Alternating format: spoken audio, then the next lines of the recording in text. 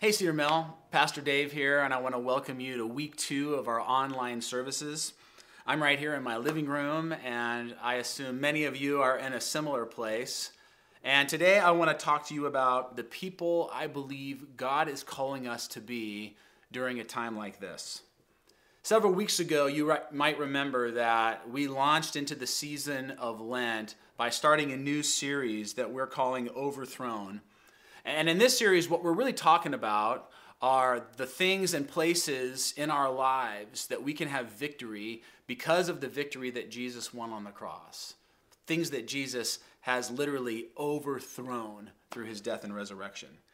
In week 1, we talked about fear, how we no longer have to be controlled or dominated by fear because our great God loves us and his perfect love casts out fear. In week 2, we talked about shame and how God's amazing grace can eradicate even the deepest places of shame for you and I. And then last week, in our very first online service, Pastors Paul and Bethany walked us through how in Christ we can become people who are not overwhelmed by worry, even in times like these. And now today, I want to continue the series, and I want to talk about how Jesus has overthrown trials, struggles in our world. How even in the most difficult times and difficult situations, God says we can be people of joy. So turn with me, if you will, to a passage in the New Testament that I believe really has something to say about where we are today in our world. James chapter 1. James chapter 1. Turn there with me if you have a Bible. As you turn, I'll just say this. I love the book of James because James is a straight shooter. He is a no-nonsense kind of guy, and he writes in real practical terms to talk to us about what it means and what it looks like to be followers of Jesus in the real world, in a world where suffering happens, in a world where trouble comes our way. James talks about following Christ even in a world where a virus will sweep over the entire globe. And so I believe James' words to us this morning will be encouraging and challenging, helpful and timely. James chapter 1, let's dive in. He begins this way. James, a servant of God and of the Lord Jesus Christ, to the 12 tribes scattered among the nations, greetings. Consider it pure joy, my brothers and sisters, whenever you face troubles of many kinds. Right away, as we get into the book of James, we find out that he's writing to Jewish followers of Jesus who've been scattered all over the entire Roman Empire. And James is writing to encourage them because he knows that they are facing what he calls trials of many kinds. And that phrase, many kinds, in the Greek is the word poikilos. Poikilos, it means literally many colors. In other words, the believers that James is writing to here are experiencing struggles that are many-colored. They all look different. Some are facing major persecution, intense suffering, dire situations with lots of anxiety and fear. Others that he's writing to are only struggling a little bit. Their trial is simply not as intense. And friends, that reminds me a bit of us during this pandemic. Some of us are really feeling the impact and the pressure of COVID-19 in some very serious and significant ways. Some of us are deeply worried and concerned about health, about employment, about finances, about what this whole thing means for our futures and the rest of our lives. Others of us may not be feeling it quite as intensely. Maybe the stress isn't quite as large. And that's okay. But James says this. Here's what I love about him. No matter what the trial you are going through, whether it feels enormous or it feels small, whether it's a matter of life and death or just a major setback, whether it has profound impact on your future or it's simply something that will come and go. James says, no matter what your trial is, no matter what it is, as a follower of Jesus, you can face it and you can walk through it with joy. With joy. Consider it pure joy, my brothers and sisters, whenever you face trials of many kinds. You know, I've been reading this week a lot about joy, and there are a ton of great definitions out there. But one of my favorites, the one I liked the most, says this: joy isn't like happiness, which is based upon happenings or whether things are going well or not. Joy is an emotion that's acquired by the anticipation, acquisition, or even the expectation of something great or wonderful. In other words, joy comes from having something or anticipating the having of something in the future that is greater than your current reality. It sort of reminds me of a couple years ago when I was off taking a run in Forest Park with a friend, and we came back to my car only to find that it had been broken into, that the window had been bashed in. I talked about this a few weeks later, if you remember. But we got up to the car, the window shattered, there's a huge mess, and it was a bummer. But I got into the car and I opened up the center console, you know that little kind of flip-up center console thing that most cars have? And when I looked in there and I discovered that my grandfather's watch had not been taken, I was overjoyed, because that thing is of great value to me. And so even in the face of a broken window and a giant mess and a repair bill and the fact that they took my bag with my favorite pair of jeans in it, none of that could bring me down. Why? Because I had this thing of greater value in my hand, this watch, and it gave me great joy. And in our passage today, James says this: even in the midst of your trial, whatever it is, you can have not just joy, but he says, pure joy. The King James Version says, count it all joy. And so this morning, I want to talk about how we can have all joy in all circumstances. How we can live in the reality that the cross has overthrown our trials. And right away, James gives us our first instruction. He says, consider it pure joy. And that word consider is a special word. In Greek, it has built right into it, woven right in, this idea of thinking ahead, of looking through something. It means to extrapolate out beyond the current circumstances and to consider the long-term impact. And the idea here is that you can have joy if you learn to look through your trial, beyond your trial, to what you'll have in the end when it's all over. And our greatest example of doing this, of seeing someone do this, is certainly Jesus himself. Remember, Jesus is in the garden. He's in the Garden of Gethsemane, and he's looking ahead to the cross, to the suffering and pain and agony of the cross. But in the midst of that trial, the book of Hebrews tells us this: for the joy set before him, he endured the cross, scorning its shame, and he sat down at the right hand of the throne of God. For the joy set before him, he endured the cross. In other words, Jesus doesn't pretend the cross is going to be fun. He's not just being optimistic or positive. He doesn't say to the disciples, hey guys, this cross isn't going to be so bad. Let's all just put on a happy face. He's not saying, hey, the coronavirus is great. No. It tells us this, that Jesus endured the cross. He made it through that suffering and difficulty and trial by looking through the cross and thinking ahead to what God was going to accomplish on the other side. You see, it was the victory he would win over sin and death. It was the fact that he would be united again with his heavenly Father that gave him joy amidst the struggle, because he looked through, he looked beyond. And friend, that's step one to having joy amidst our trials. Looking through our suffering. Look beyond your current situation to what God is going to accomplish on the other side. That's step one. Consider it pure joy, my brothers and sisters, whenever you face trials of many kinds, because you know that the testing of your faith produces perseverance. Let perseverance finish its work so that you may be mature and complete, not lacking anything.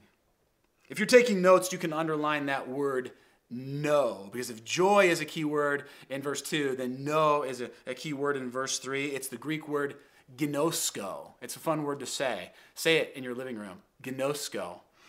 Oh, that's weird. Don't do that. Anyway, it means this. It means to know something. It means to understand something. It means to have a deep personal belief or conviction that something is true. And what James is telling us here, what he's saying is this: to have joy amidst your trial, you must know, you must deeply believe that God is doing a transforming work in you, a transforming work of maturing you and preparing you for something greater that he has planned. Cognitive psychologist Albert Ellis calls this the ABCs of adversity. He says when adversity comes, A, then you have to choose what to believe about that adversity, B, and then, depending on what you believe, you will make choices, C, you'll live your life. So A plus B equals C. Adversity plus belief equals choices.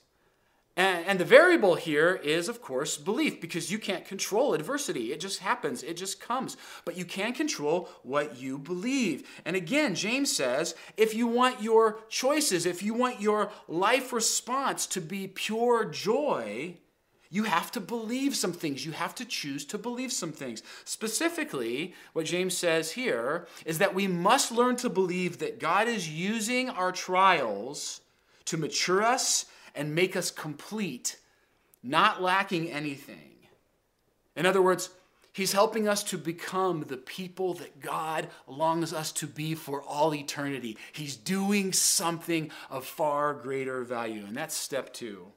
Believe that God is working amidst your trials. The Apostle Paul talks about this very thing time and time again in the New Testament. I'll give you one example. He's writing here to the church at Corinth, and he says, "Therefore, we do not lose heart. Though outwardly we are wasting away, yet inwardly we are being renewed day by day. For our light and momentary troubles are achieving for us an eternal glory that far outweighs them all. So we fix our eyes not on what is seen, but on what is unseen, since what is seen is temporary, but what is unseen is eternal."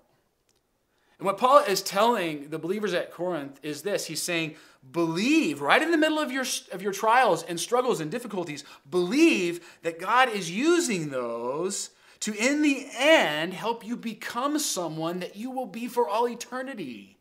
He's saying there's not just temporal relief ahead, there's eternal relief, eternal glory on the horizon. So have joy now.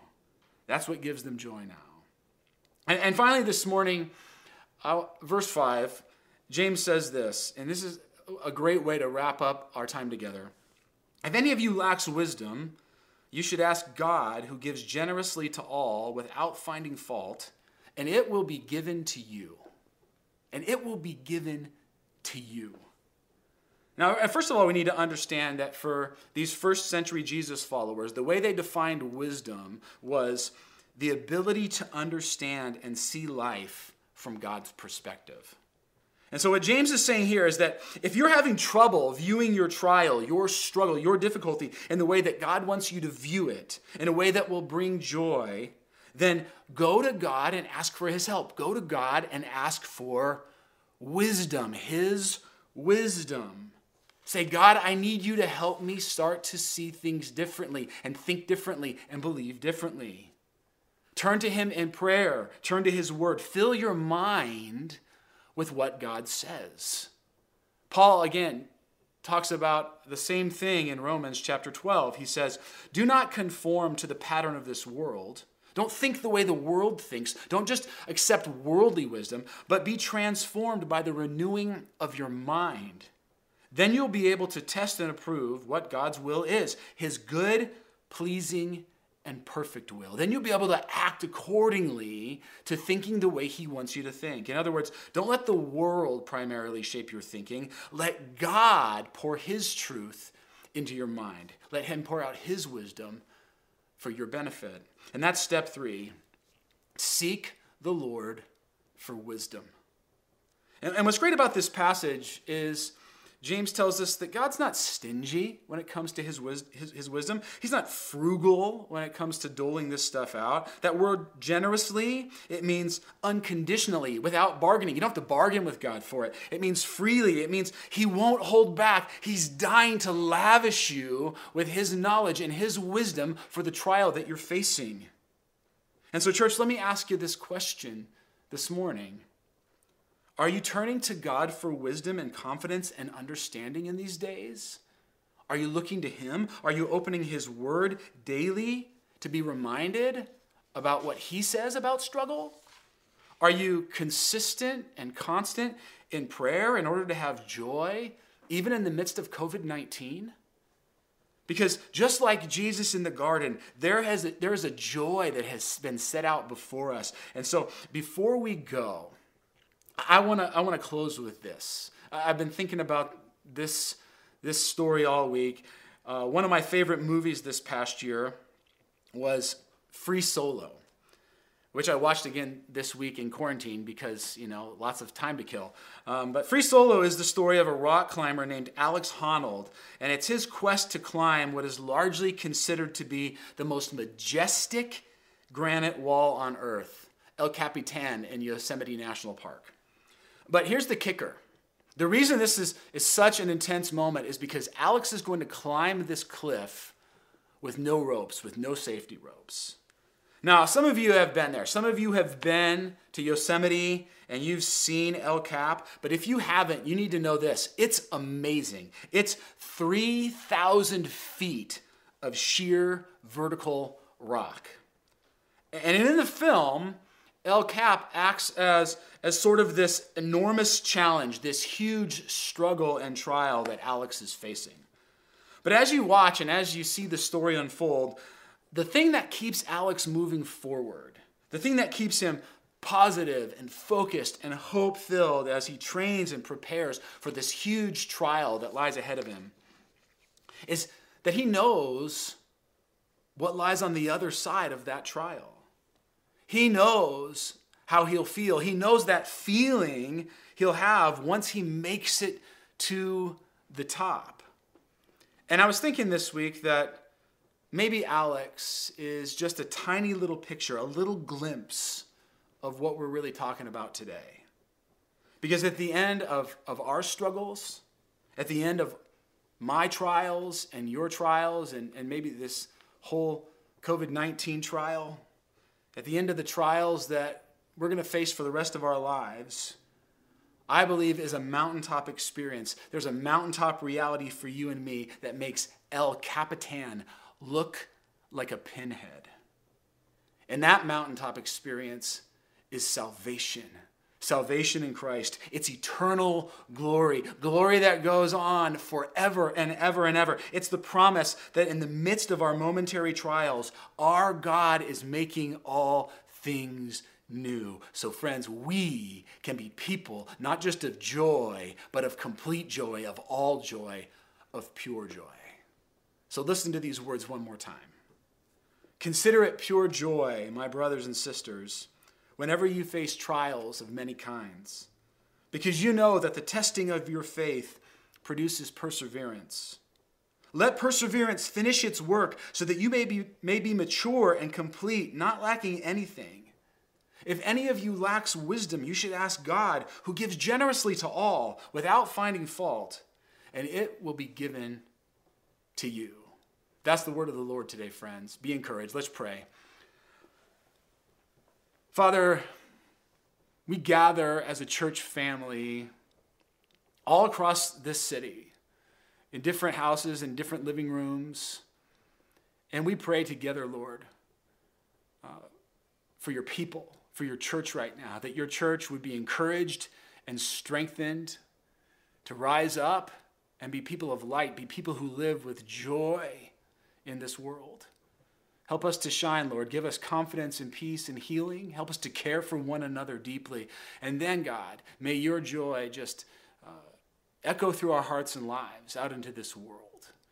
Give us the strength that we need, God, because of who you are and what you've given us and what you will give us to face these trials with courage and peace and overwhelming joy. That's our prayer, God. We pray it together And we pray it in Jesus' name.